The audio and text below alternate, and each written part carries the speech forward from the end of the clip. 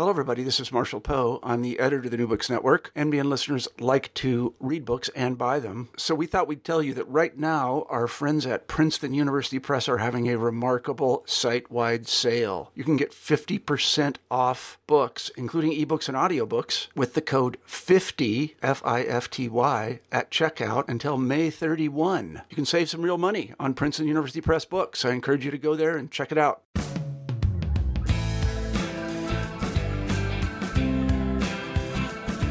Hello, and welcome to the New Books Network. I'm Stephen Hausman, your host for New Books in the American West. Today, I'm happy to welcome to the podcast Robert Fox-Curran, an independent scholar and former professional historian for the Boeing Corporation. Robert is the co-author, along with Michel Bouchard and Sébastien Mallet, of Songs Upon the Rivers, the buried history of the French-speaking Canadiens and Métis from the Great Lakes and the Mississippi across to the Pacific, which was published in 2016 with Baraka Books. Robert, thank you so much for joining us today. Well, likewise. Most glad to have the opportunity. Before we begin, why don't you tell us a little bit about yourself? What's your background, and how did you become interested in history generally and the history of the French legacy in the American West in particular? A long and circuitous route, but short version is ended up working for Boeing in their Paris office about 28, 30 years ago. And my game plan to write a significant modern integrated work on the story of Huguenots, including my ancestry along that line, the French Huguenots, French Calvinist Protestants in North America, got derailed and headed off on another route, that of the French Canadian and Métis across the North American continent. I realized that was a much bigger story, and I needed to go after someone else's story, not my family background. This occurred while stationed in Paris for a couple of years by Boeing, and maps that were available there at their National Geographic Institute and elsewhere made it clear that there were still pockets of French-speaking people in the Pacific Northwest and elsewhere in the American West, more than just New England and southern Louisiana, which puzzled me thoroughly. And there was a certain amount of credibility issues involved. But I went after it and realized that in fairly short order that up till a half century ago, there were a fairly large number of French-speaking Native Americans in the American West. And clues along those lines came from working in the Boeing Paris office for a French-speaking Abenaki Indian, retired U.S. Air Force general, then working for Boeing, and my dad's cousins who were Osage.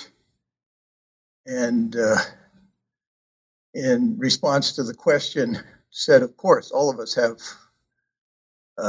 French Canadian or French Creole great-great-great-grandpas. That's business as usual, standard stuff. So then traveling around the country, I became more and more curious and saw more and more clues and thought definitely there's some squirrels in that tree, and I started barking. How did you become involved in this book project in particular with Michel and Sébastien? Well, it was via a mutual friend of Michel's and mine, Dean Lauder, who was a geographer at the University of Laval. He had gotten his PhD, coincidentally, locally here at UW Seattle, University of Washington. And as a geographer, he and his partner in the world of geography, Eric Waddell, had spent most of their career mapping out all the pockets of French speakers from Louisiana and across the West, putting out books like Franco-Amérique and, wait a second, I'm not going to start listing the titles because most of these haven't been translated and they're in French and nobody needs to hear that. But in any case, worthwhile if anybody reads French at least, which shouldn't be all that difficult since most of our words in our history books actually came right out of French. 700, 800 years ago.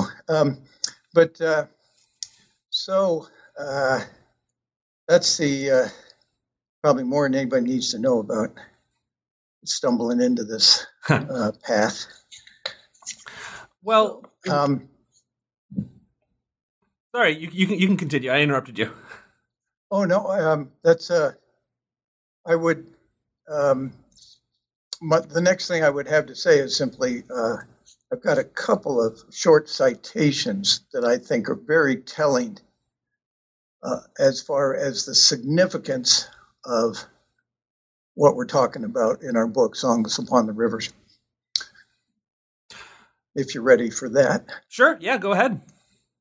Okay, one, of all the phenomenal amount of worthy publication coming out of the American Midwest in the last 15 or so years, and I'll make quick reference to a few of those at some point, but Jay Gitlin's Bourgeois Frontier, French Towns, French Traders, and American Expansion. One sentence taken out of his book goes a long ways to saying what we're trying to say, though he uses the word French in the American West instead of, most of them were Canadiens or Canadians, and with a backfill of Creoles. But the one sentence says it all version here from Bourgeois Frontier by Jay Gitlin. The true legacy of the French in the American West is the role they played in Western expansion, in negotiating the course of American empire. That we must acknowledge. So that, I think, gives it on the short. And then I have another clarification. As far as the actual impact of where this series of books is going, I would bring you to another Midwestern historian, R. David Edmonds, in the preface to his book, The Potawatomi, Keepers of the Fire, a major tribe around Lake Michigan and within Michigan State, as in 2 centuries ago. And he introduces the reader to the longer-term impact of the tribe's regional alliances, trade, and intermarriage, going well beyond the lines and dates and coloring in our conventional historic atlases. He points out in the preface to this book, The Potawatomi, as I began my research into Potawatomi history, certain patterns slowly appeared which attracted my interest. By far the most prominent of these patterns was that of the Potawatomi ties to New France. During the colonial period, the Potawatomi emerged as the most faithful of all of France's Red allies. Indeed, the close Potawatomi-French relationship continued well after the official French withdrawal from the Midwest, playing a major role in tribal acculturation patterns in the 19th century. The Potawatomi mixed bloods are of particular interest since they led the tribe through the removal period. A product of 2 and sometimes 3 cultures, many of these mixed bloods subscribed more to the value systems of the Creole French traders than to either Potawatomi or American ideals. They served as mediators between the red and the white communities, often protecting Potawatomi interests, but also amassing personal fortunes in their negotiations with the federal government. Frontier opportunists, the mixed bloods offer an interesting study in acculturation. And then I would just say simply, similar roles, outcomes, and controversies would occur for virtually all the other tribes across the northern borderlands of the U.S., all the way to the Pacific. And that's what the later volumes in the series deal with. So that opportunism, cultural intermediaries, and such. So that's it as far as a couple of introductory citations. Yeah, those 2 quotes really do summarize pretty well what it is that the 3 of you are trying to accomplish in this book. I feel like those are good. Let's jump into the book a bit by having you tell us a little about some of the stories that you begin the book with. In particular, tell us where the French Empire and where French history traditionally come into play in narratives told about the American West. How do French-speaking people play into the kind of the typical narratives that you hear about the West? That's kind of varied over time as far as American historiography. they were marginalized pretty quickly, and they had their numbers and presence reduced both quantitatively and qualitatively as far as individual character and behavior and such. But so they were actually mentioned as kind of useful idiot background characters early on in American histories of the West. And over time, they virtually disappeared from the history of the American West, especially as dime novels and journalists found it lucrative to cater to the audience back east and reinvent the West along the lines that Americans wanted to hear it and see it and read it. But the net result of that is that a very well-documented presence, be it people's journals, other non-French-speaking people's observations, to the Catholic Church records, to government records, and in particular Bureau of Indian Affairs documentation, there is an enormous amount of original source material referring to these people if one gets below the conventional history of the American West routine. And nowadays, they've, except for probably the history of the American Midwest, they're still out of the picture, as we will mention a little later in this discussion. Reminded most recently with that movie, The Revenant, where basically all the French Canadian and Métis in their several minutes in and out of the story were simply cowards, kidnappers, murderers, lynchers, rapists, and such. There's not another ethnic group on the planet that would be politically correct for a modern Hollywood movie to go into that sort of characterization and character assassination. But it's most people I talked to that saw that movie were just totally unfazed, like, well, so what? Or why would you even notice? But in any case, it kind of came out right as we were finishing our book up, and it was right between the eyeballs. My heavens.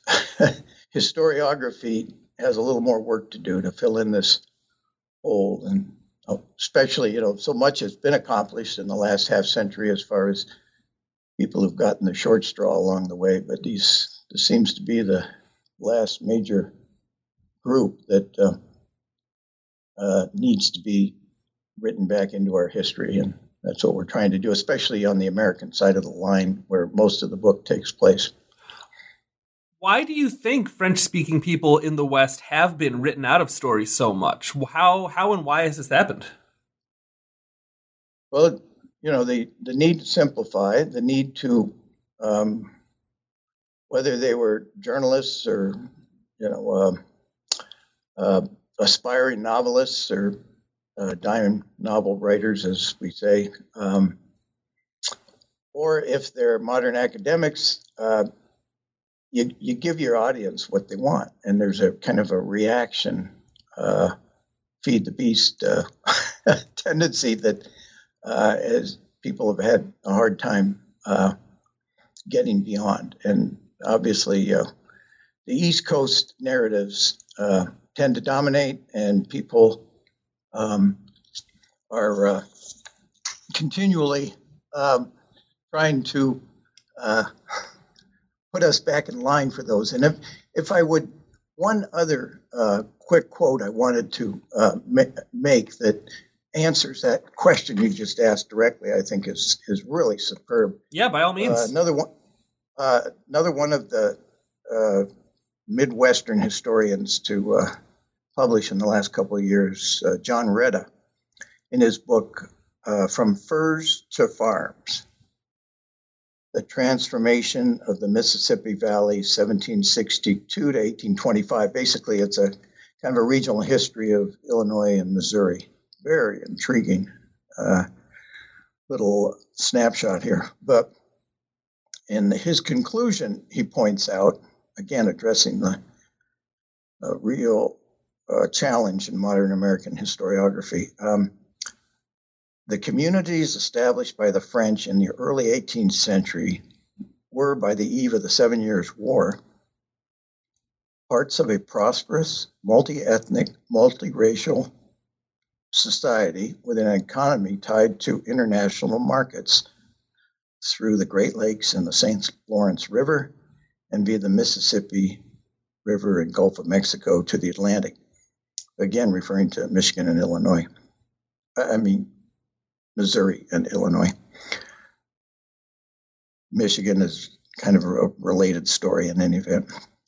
By looking at the Illinois country as a whole, I have argued here for the value of an approach to American history that places specific geographic areas at the center of their own histories instead of treating them reflexively as peripheries of an eastern seaboard core.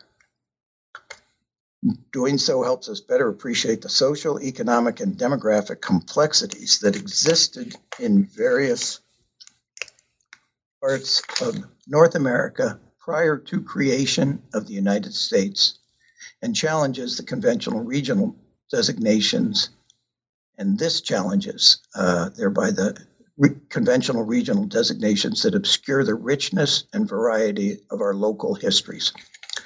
So that says it all as far as I think the geographic straitjacket that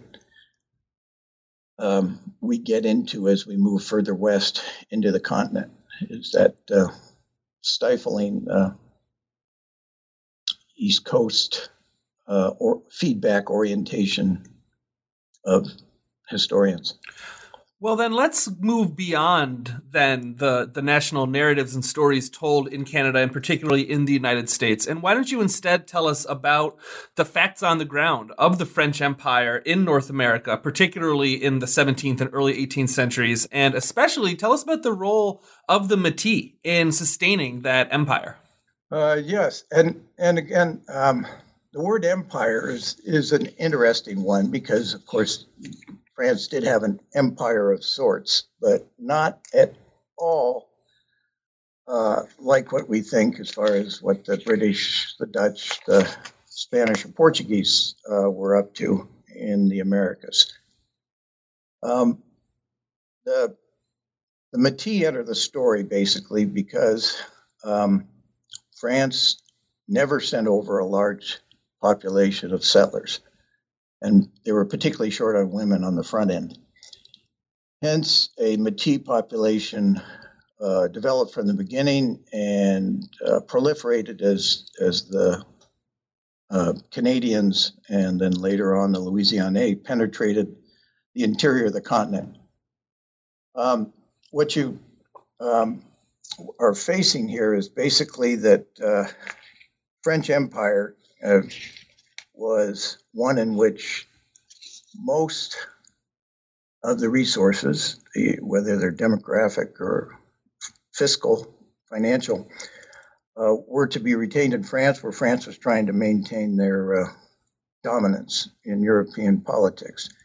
This was empire on a shoestring, and what they did is basically, once they carved out a few little enclaves in the St. Lawrence River Valley, they joined a sequence of Indian alliances that grew based on the local Algonquin and Huron tribes in their defense against the domination of the Iroquois to the south.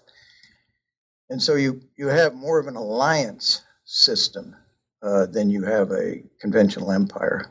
They never really attempted to dominate demographically other than the two regions at the lower St. Lawrence River Valley in what's now southern Quebec, and then a century later, lower Mississippi and along the Gulf Coast and Louisiana. Gulf Coast, of course, including Mississippi and Alabama as well in that case. So you have definitely a different sort of empire that was based more on intermarriage with the locals. Obviously, the mestizo phenomenon in the Portuguese and Spanish colonies of the South was pretty common too, but at a much higher scale of intermarriage and interactivity, where the tribes of New France, as it could be called, La Nouvelle France, retained autonomy. This was a very loose alliance. They never came under domination, and much like the U.S. and NATO nowadays, the French were nothing more than first among equals, primus inter pares, and they were subsidizing the tribes. The tribes actually received tribute from France. France did not extract wealth from them directly. It was through trade mechanisms that they got some value back out of it.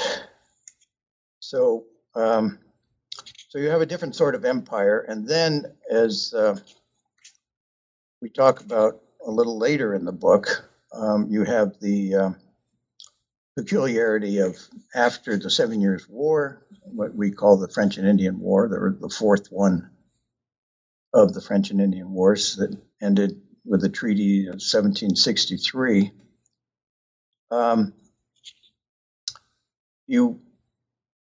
Just before that, the French had signed in 1762 a treaty with their junior Bourbon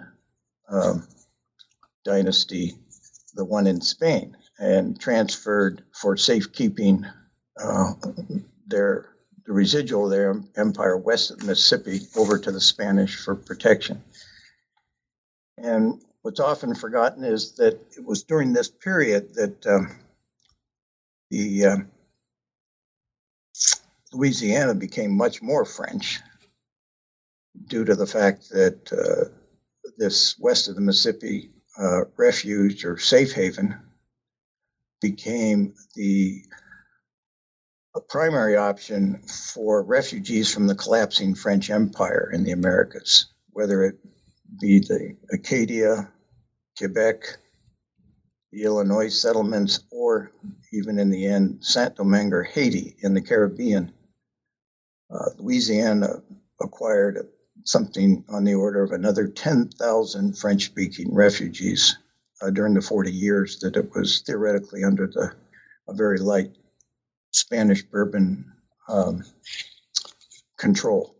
And then, of course, it was grabbed back by France under Napoleon and then hawked off to the U.S. in 1803, as everybody knows. But so again, that's kind of a qualifier as far as, a more conventional view of empires in North America. You touched on this a second ago, but tell us a little bit more about how the 18th and the early 19th centuries were really a prolonged period of change in what today we would call the Great Lakes region, or maybe the Old Northwest. Walk us through some of these changes and what they meant particularly for the French-speaking population there, and as well as for the popular narratives about the region's French and Métis history. Okay. Let's see. In our chapters 3, 4, and 5 of the book, just making a general reference without going in too deep on that, 3 and 4 in particular, we focus on the middle ground or the Midwest, or what the Canadians had always referred to as the Pays d'Ono, or the upper country, which included Illinois, Michigan, and points in between, such as Indiana. And what occurred following the British conquest of Canada at the end of 7 Years' War is that, amongst other things, not only did the French-Canadian settlers of the upper Mississippi Valley remain in place, they received thousands of reinforcements from Quebec as people continued to pursue opportunity where they could, further inland, regardless of who the overlords of the day were. French imperial agents of yesteryear, British imperial agents starting in the 1760s.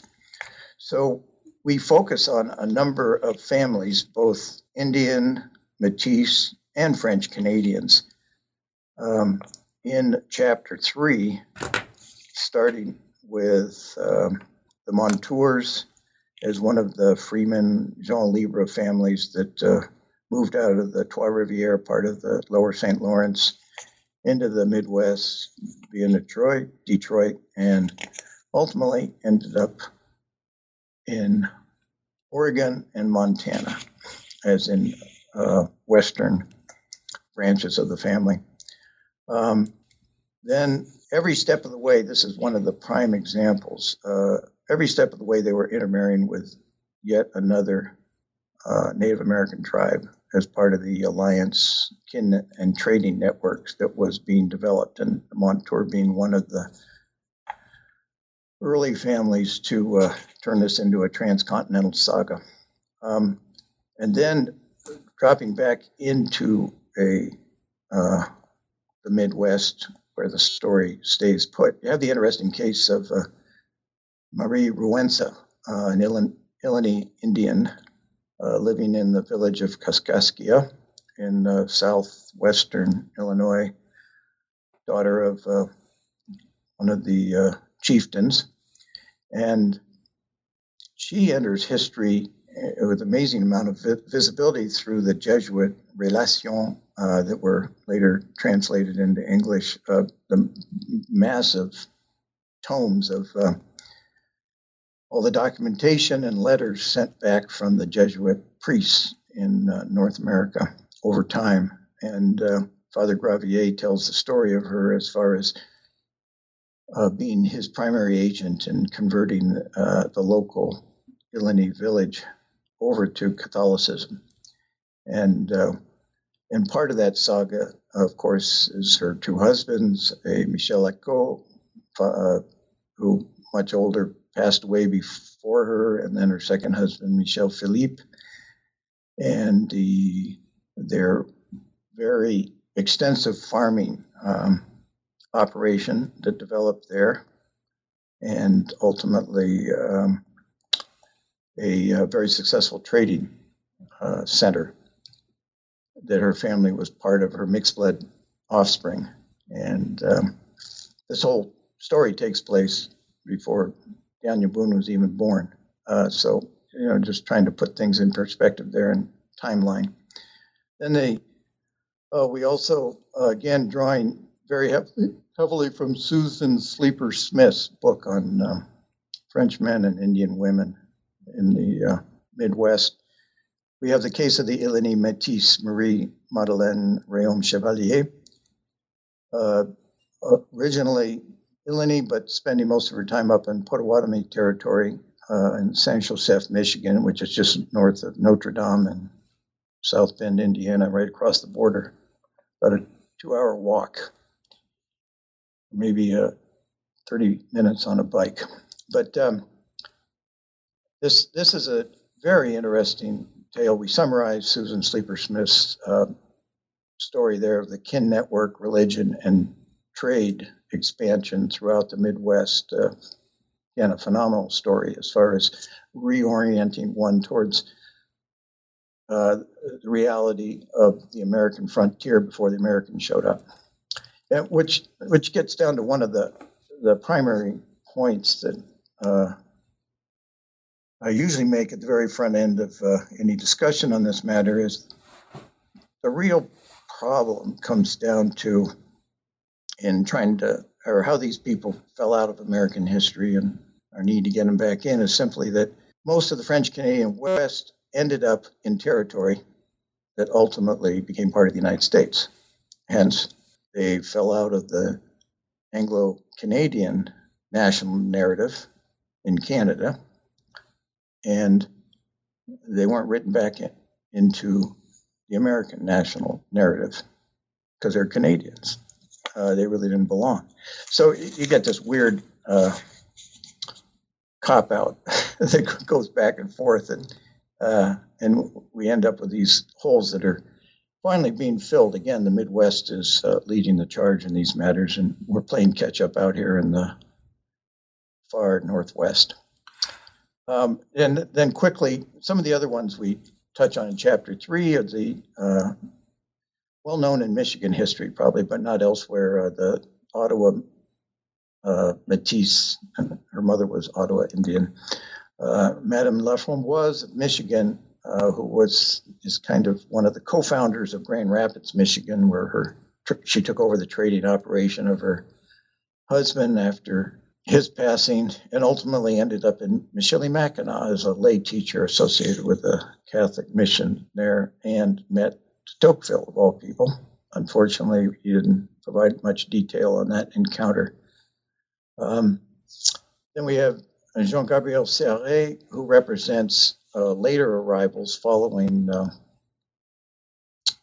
British conquest there in the 1760s, and moving inland to the French fort at Chartres, Illinois, working with George Rogers Clark, over crossing from Illinois over to St. Louis, Missouri, and intermarrying, or his daughter actually married Auguste Chouteau, and her older sister marrying back into the prominent Panay family in Montreal, and you get through the family story, you see the extensive trade operations that continued there between Montreal and St. Louis.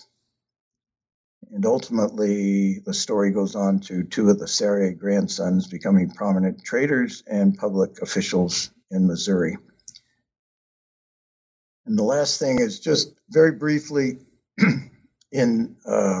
we point out and go into a couple of the individuals involved with the early Michigan territorial history, when Michigan broke away from Ohio Territory 1805 on a standalone. And we have the case of French major government and church leaders in early territorial Michigan, Pierre Audrin from France and Father Gabriel Richard from France, along with the bilingual John Griffin from Virginia, in showing how Michigan territory remained bilingual up through statehood, pretty much in 1837. So that, and then we do a similar sort of thing, moving, focusing more directly on Michigan in Chapter 4 and the Campo clan, and moving from Montreal into Detroit, Saginaw, Michigan, Grand Rapids, Michigan, and then ultimately out to Oregon. Chapter 4, we talk about Father Richard and the elections of 1823 and 25. He had become I think he still is the only priest ever elected to the U.S. Congress. And then how, with the Erie Canal bringing in a flood of Anglo-Americans, his attempt at re-election failed by a handful of votes due to some gross intimidation and violence directed against the Canadians in Detroit, and some legal skullduggery associated with dismissing Métis votes up in Sault Ste. Marie. Another interesting tale of the American frontier that kind of falls outside the norm. I have one more question about Michigan before we move a bit further west, because I'm kind of embarrassed to admit, I didn't know anything about Alexis de Tocqueville's visit to Michigan in 1831. Tell us what he observed there about the Great Lakes region, and kind of more broadly, what American governance and later what statehood meant for the local Native and Métis populations in the region. Excellent. I'm glad you asked that, because I was just debating whether to launch into that or not. So nice timing. Good synergy. The Tocqueville one is interesting because having found clues as to his being up there, and then in my standard text that that everybody practically has read of Democracy in America, there's no trace of him up in that area. Right. He's all over up and down the Mississippi Valley in the Midwest, New England, the East Coast. But apparently what happened was, when he went up there with his traveling buddy, fellow lawyer, doing their little study of the American penitentiary system, looking for excuses to actually do much more than that. He and Gustave Beaumont decided they needed to see real Indians on the frontier. And they documented this very thoroughly, and we cite from the original sources in French. And like elsewhere in the book, as you notice, we do translate immediately. We have limit the citations if the original source was in French, and then we give an English language translation. But apparently there was a modus in reading the biography of Alexis de Tocqueville by André Jardin. I get a strong sense that there was a understanding that Gustave de Beaumont was going to write the Indian part of the story, the frontier Native American story. And de Tocqueville hived his writings for publication so that would not be published with it. And Beaumont later actually published his Michigan territory travels and observations of the Métis community and Native American that he encountered there after de Tocqueville had passed away. So a posthumous publication that has since been separated from Democracy in America. And Beaumont actually did have a separate publication on the Native Americans, but he didn't fold de Tocqueville's material into that. He published separately. And I don't know if you want it or not, but his observations of the Métis and the Native Americans are just totally fascinating. And I hesitate to get into reading those. Too much reading. Can you summarize them a little bit? Can you tell us a little bit about what he did think, maybe without going into too much detail? Well, he had a very kind of sympathetic view. I mean, he was totally surprised the first time he met a French-speaking Native American. And he describes his surprise that they're very telling terms, He was just dumbfounded. And then it went from there. But he tries to kind of psychoanalyze the Métis in particular, as far as being of two minds and trying to reconcile their bicultural nature and situation on the frontier as living, cohabitating with, and serving as a very active intermediary between the retreating Native Americans and the expanding Anglo-American community. And there's quite a few pages in there drawing directly from de Tocqueville's observations, but they're prime examples of how perceptive that man was and how he kind of transcends the centuries of his ability to kind of capture and distill and interpret the things that would have, been missed by folks living in the here and now. So how did American governance then change the situation on the ground for the Métis and the native populations in the Great Lakes region? Well, and it's interesting, and here too, there's two basic stories as far as the Native Americans, and the whole Jackson relocate the Indians west of the Mississippi theme that we're all familiar with.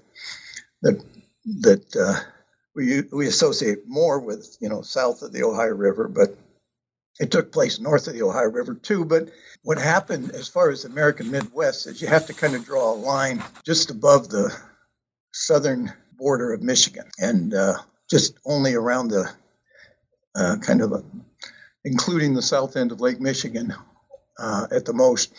But all across Ohio, then Indiana and Illinois, under Jackson, there was a very aggressive implementation, and under his main man in the district, Governor Cass, who later joined the administration back in D.C., serving all the way through Buchanan, I think right up on the eve of the Civil War. But Governor Cass, a major factor in the history of the American Midwest. But what happened is north of that line, basically in all of Michigan and what became the independent territory and state of Wisconsin, the Native Americans were not removed. South of that line, Ohio, Indiana, Illinois, they were almost completely removed. Very hard to avoid the militia, bounty hunter, and army units. Very few people escaped that sweep. And so you have a situation where the historian Badri Alvard later identified, as far as his research during the 1870s, that he figured that half of all the Métis in North America were actually located in Michigan. Most of those people now would refer to themselves as Chippewa, because, of course, the rule in the United States has always been, for the mixed blood community on the frontier, was you're either going to get white or get Indian or stay Indian. But it's an either-or choice. It's binary. There's none of both. The both of the above option wasn't even legal as far as the census taking until the 2000 census. We've had two of them now. It's finally allowed, but most people can't think in those multi-ethnic terms yet, as far as two or more of the above instead of one or the other. But so that is without going into the weeds too much, that's an important consideration. So, and it's somewhat like in the Pacific Northwest. Washington ended up the Indian Territory. Washington Territory was basically the Pacific Northwest Indian Territory, so Oregon could take the express route to statehood, which they achieved in 1859. We in Washington, let alone Idaho, Montana, didn't reach statehood until 30 years later, 1889. You kind of had a similar dichotomy in the Midwest, where Michigan and Wisconsin remained above the southern fringes, very much Indian territory, with a very heavy admixture of Métis, mixed blood, multilingual, and often Catholic tribal members. So in 1867, as described in the book, Colonel Philippe de Trobriand of the U.S. Army observed from his post on the Upper Missouri that most of the traders in the region where he was stationed were of French extraction, and that the French language was commonly spoken on the northern plains. Let's move further west, and why don't you tell us about the French and Métis legacy in the far west, and particularly the importance of French-speaking people well into the 19th century west of the Mississippi River. Okay, and that that would include a little more on Philippe de Trobriand's commentary. Sure, yeah, if you want to. Okay, yeah, by all means. Good. It's a good kickoff point as far as perspective, and that's part of Chapter 5, following the two on the Old Northwest, Michigan, Illinois world. And Colonel Philippe de Trobriand is interesting. He was the highest ranking general of French origins during the American Civil War, serving in the Army of Potomac. And like Custer and others that were generals during the war, continuing out west after the war, they were colonels. Everybody had to go down a rank or two, pretty much, to stay in the game. So this Colonel de Trobriand ended up posted there in the Upper Missouri, and he, after writing and publishing back in France his history of the American Civil War from his direct experiences, he was out west and starting to put together in his mind from this deployment a book which ultimately came out as Vie militaire dans la Dakota, or Military Life in the Dakota. And citing just a few sentences from this book, in our book, I just provide this. He observed when he got to the Fort Berthold there in the Dakotas, there are many French Canadians here. The traders at Berthold are French, with the exception of one. The half-breeds are all sons of Canadian fathers. My native language will certainly be a great help to me here. little journal citation in the present tense. And then he continues, it is notable that the French language is a good deal more common among them, the Native Americans, in these parts than English, which is a result of a great infusion of Canadian blood in the tribes. And so my basic bottom line comment on this interesting observation from 1867 in the Upper Missouri is this is 64 years after the Louisiana Purchase and 61 years after Lewis and Clark had shot down the river in 1806 there after coming back from the Pacific coast.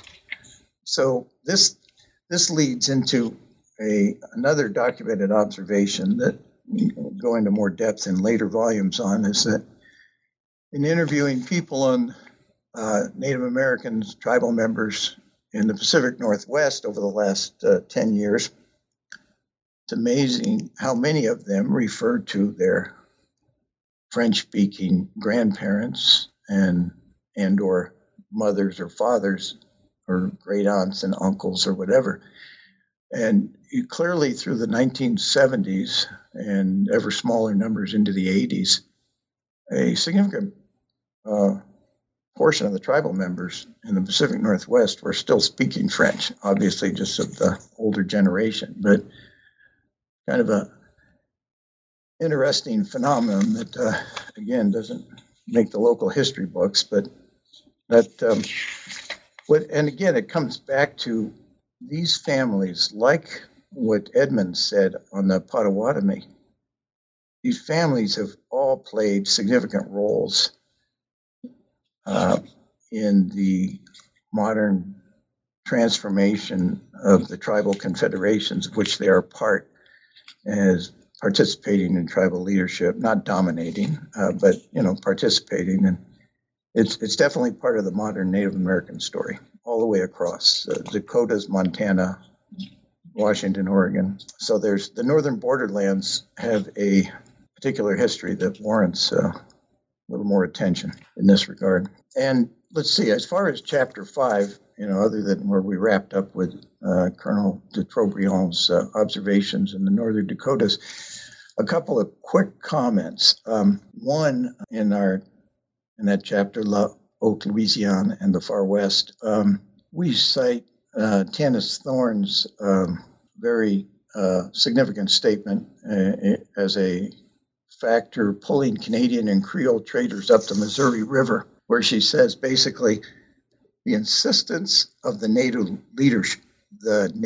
leadership meant that these alliances were deliberate attempts by chiefly lineages to monopolize the flow of trade goods and thus secure political status by marrying daughters and sisters to the merchant traders.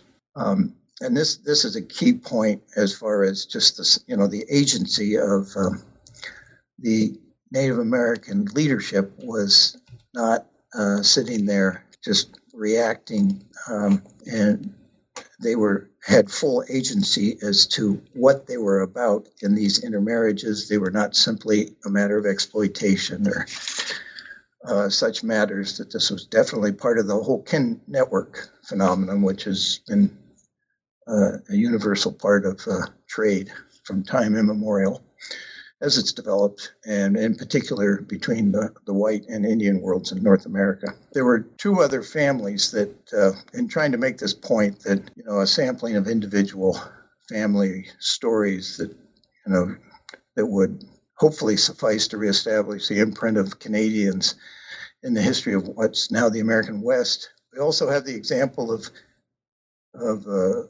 Pierre-Louis de Lorimier and his Shawnee connection, intermarried with the tribe, ultimately starting his life out in Montreal at the Mohawk Oka Reservation, where his father was based out of. A loyalist family siding with the British after being loyalists under the French crown, ultimately moving into the Ohio country, becoming the floating Indian agent, de facto Indian agent for the Shawnees as they moved across the Midwest, ultimately into Missouri. And he is credited with being town founder of Cape Girardeau, And Lewis, we cite in the book some of the interesting commentary of Meriwether Lewis when he came ashore as in 1803 when they were getting ready to winter and finish recruiting and head up the Missouri River. Then there's the one other example that we go into in the story is the Robidoux family, again coming out of Montreal. And within 3 generations, they were on the Pacific coast in Southern California, in this case, via both the Santa Fe and Oregon trails. They became virtually notorious traders along both, especially the Oregon Trail out there by Scotts Bluff, and very much and very successfully taking full advantage of the Oregon Trail traffic. Very lucrative for them. Joseph Robidoux III is founder of St. Joe, Missouri, where one of my great-great-great-grandparents headed out on the trail from. And again, it's surprising in hindsight that you could have these consider major actors in the development of the American West, again, within a 3-generation span of more than 60, 70 years that take you all the way out. Yeah, and it's as you describe it in the book, it's the fur trade in part, which is of critical importance, not just in the Great Lakes region, but also in the so-called New Northwest, or what we would think of today as the Pacific Northwest. And I particularly enjoyed this part of the book as it was a history that I knew relatively little about. So can you tell us about Métis identity and the Astorians and the history of the French-speaking Pacific Northwest a bit? Yes, gladly. Again, and I'm trying to think, when we talk about Métis identity, it's interesting because it doesn't fit into the standard identity framework in the sense that at the time they would call themselves Bois Brûlés. Métis was a word in the French dictionary that was occasionally used in some fashion or another for people of mixed ancestry, but often they retained, and Tanis Thorne makes this point, and numerous other authors, they retained a double identity, and it was an inclusive double identity. It was not exclusive. They could, they opportunity and opportunism, whatever. They were loyal as often as not to both their heritages, and it was only a kind of a relentless thing over multiple generations of forcing a binary, get white, act white, or be an Indian and live with the consequences type of scenario. So it's kind of a metamorphosis that, it's hard to put your arms around. And that's what Sebastian Mollet brought to the table for Michel and I. In his chapter 9, Politics Becoming, he did a superb job of kind of explaining, at least on the Canadian side of the line, how this whole identity discussion and politics have evolved through the 20th into the 21st century. And the ongoing debate up north of, the capital M Métis of the Canadian prairies and the Louis Riel and the Red River versus all the other Métis across Canada and in the U.S. who were not part of that particular subset of the transcontinental Métis story. And Sebastian actually serves as expert witness in a number of cases trying to interpret this from his employment there with Carleton University in Ottawa. He lives with his family over there on the other side of the Ottawa River in Gatineau, Quebec. But so, in any case, getting a little closer to the end of it on that, it's the whole thing with this, the rhizomatic model. You can see that it's to show that this interconnection and inclusiveness, as opposed to line drawing, exclusion, and either or choices. So he does a great job of taking us through that. And then part of the challenge is south of the border. In Canada, of course, you could be both of the above, and the Métis are now recognized since the 1982 Constitution as one of the 3 indigenous peoples, along with the first Native American Indian types, as well as they call First Peoples or First Nations and the Eskimo. But down in the U.S., again, they're either Indian with some white ancestry or they're white with a little bit of Indian ancestry. We're still stuck in this binary until the more recent census has allowed at least people to say both of the above, but there is no real identity here. And we do a quick summary in that chapter 9 of showing how from Michigan Territory, these Métis families and Canadians were able to actually obtain individual land grants through the multiple treaties with the tribes that involved the tribes surrendering land, but setting aside specific land grants for the Canadians and Métis associated with the given tribe, Potawatomi, Ottawa, or Chippewa. And then you see in Iowa and Kansas, they would set aside a collective kind of mini reservation called a half-breed tracts, and then ultimately, following the Dawes Act, they had more of a standard plan of forcing individual allotments onto the collective tribal approach to property on individual reservations. And interestingly enough, up in Montana, you have resorting to the old practice of drawing lines after the fact, and the U.S. Army would periodically find themselves forced into having to hunt down the Métis, which were labeled Canadian Indians, and deporting them back to Canada. Of course, these people were in Montana long before any Americans showed up, but somehow if they spoke French and they said they had Cree ancestry, that meant they were on the other side of the border or belonged over there. And but most of them learned quickly to say, "Oh no, we're Chippewa," which meant that somehow they belonged on the American side. Martha Foster has a great book that came out about 10 years ago that tells this story. Phenomenal book.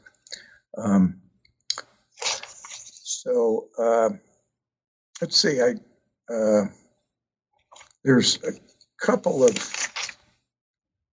several things here. And I haven't touched on chapter 6, 7, or 8. I don't know if you want me to, of which of those points you want me to head into.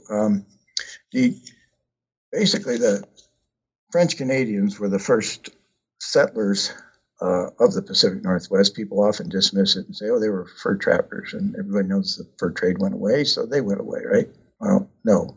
Obviously, they had other lives beyond the fur trade, and most of them settled down where they were at. Very few went back up to Canada.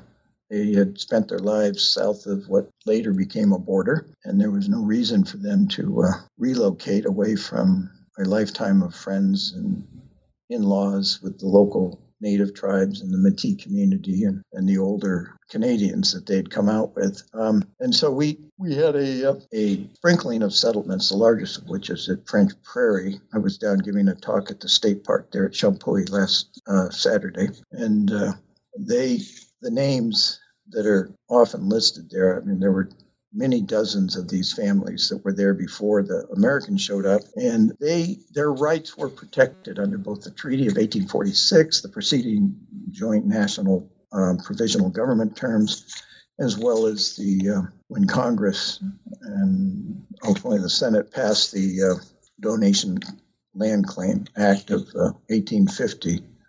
They were all they had to do was declare citizenship, and then they could, in accordance with the terms for homesteading or establishing their claims, they, like any American settler, could retain their property. So it was very, very thoroughly spelled out and generally effective here, with only limited examples of claim jumping and intimidation problems. The main issue that would come up, especially in Washington Territory in the 1850s, was, okay, they got their land rights, but their property rights, but we really want to give these guys voting rights. And after much debate, the vote in the first Territorial Assembly of Washington Territory, they agreed that they would give them the benefit of the doubt and they would have voting rights, inheritance, and such. I think in Oregon state history, the Canadians are included. It's in Washington, Montana history. Their part of the story has been marginalized or almost totally omitted. And that's starting to change now, fortunately. We're getting them written back into the story here in Washington. And the Columbia Magazine, the quarterly of the Washington State Historical Society, has really been a leader in that. Well, Robert, we've taken up a lot of your time today, but before I let you go, I have one last question for you. Now that this book is on the bookshelf, do you have any other projects on the horizon? What are you working on now?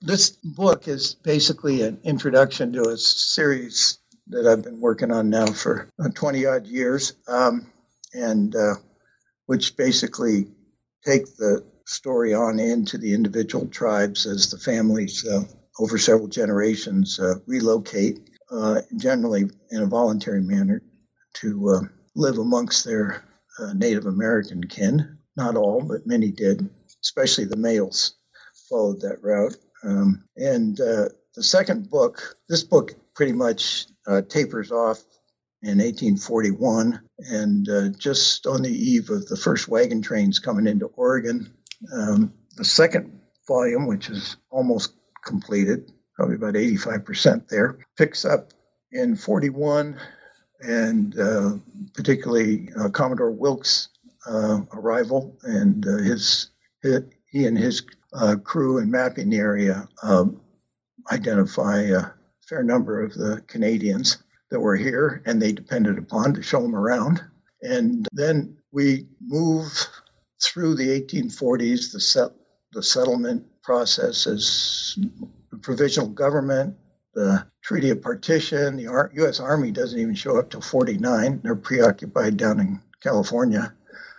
And then ultimately the partition into multiple territories, and followed by imposed treaties and the Indian Wars of 1856. There are 3 simultaneous Indian Wars in the Northwest, and that's where we end Volume 2.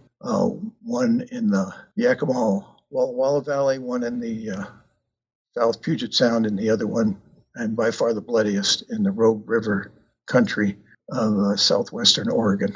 So that's the next book, and then from there it's more focused on individual tribes and family stories around the Northwest. Though I probably do need to drop back for one more round into the Midwest. Somewhere in that process, we've got multiple articles that have been authored, finished, or virtually finished. One just came out on the métissage of the Canadian families in the Lower Columbia and the generation and spread of the Chinook Wawa, or Chinook jargon, which retained a fair amount of French vocabulary, along with English, though predominantly Native American. And there's another article here on a Cowlitz French-Canadian Métis family, the Plamondon, with a co-author Michael Hubbs, that will be submitted shortly. It's a kind of a family story of a tribe that was not even recognized by the feds until the year 2000. The whole tells kind of the problem of a highly métissé tribe trying to negotiate. They refused relocation, hence they lost recognition, and the long struggle to maintain a tribal organization in the face of stonewalling and such. And let's see, and tomorrow, the next book I begin will be an intriguing example of all the new work coming out of Canada, the book by Peter Russell, Canada's Odyssey, a country based on incomplete conquests. Looking forward to that one in the book review here in Canada's History magazine. The reviewer says, we are now left with a shared space that still requires governance based on mutual respect and understanding. So that's definitely caught my interest. And one other thing I would like to say is that I would definitely like to forward to anybody that was so inclined on suggesting specific books and authors if they wanted to pursue the subject matter, be it in the Midwest, with books like I mentioned of Tanis Thorns, Gitlin's, Margaret Kimball Brown, and the great Carl Eckberg, or in the Pacific Northwest, probably the best book out on the subject From the Canadian side is Jean Barman's French Canadians, Furs, and the Indigenous Women in the Making of the Pacific Northwest. This book came out, I think, about 3 years ago. Others out of UBC and British Columbia, Farming the Frontier by James Gibson, Making Wawa, Genesis of Chinook Jargon, George Lang, Richard Mackey's, and Bruce Watson's contributions to the subject matter. Out of Quebec, it's just been a motherlode of recent publications as well. Various works by Denis Vaugeois, Jean Provencher, and Jacques Lacrossière, and more recently Gaston Deschênes, teaming up with Denis Vaugeois and Serge Bouchard. Let's just rattling names off, and without being too tedious, I'd be glad to clarify further on any of these, including some of the recent publications drastically revising the mythology on the founding of St. Louis, Missouri. So this whole subject matter is gaining traction very quickly. South of the border, Canada, it's been, whether it's the Métis of the Plains and all the books by the Jennifer Brown and Gerhard Eng and Heather Devine and Carolyn Produshny and others, the U.S., especially the Midwest, has really seized the subject by the horns, and the level of scholarship has moved forward dramatically in the last 15 years.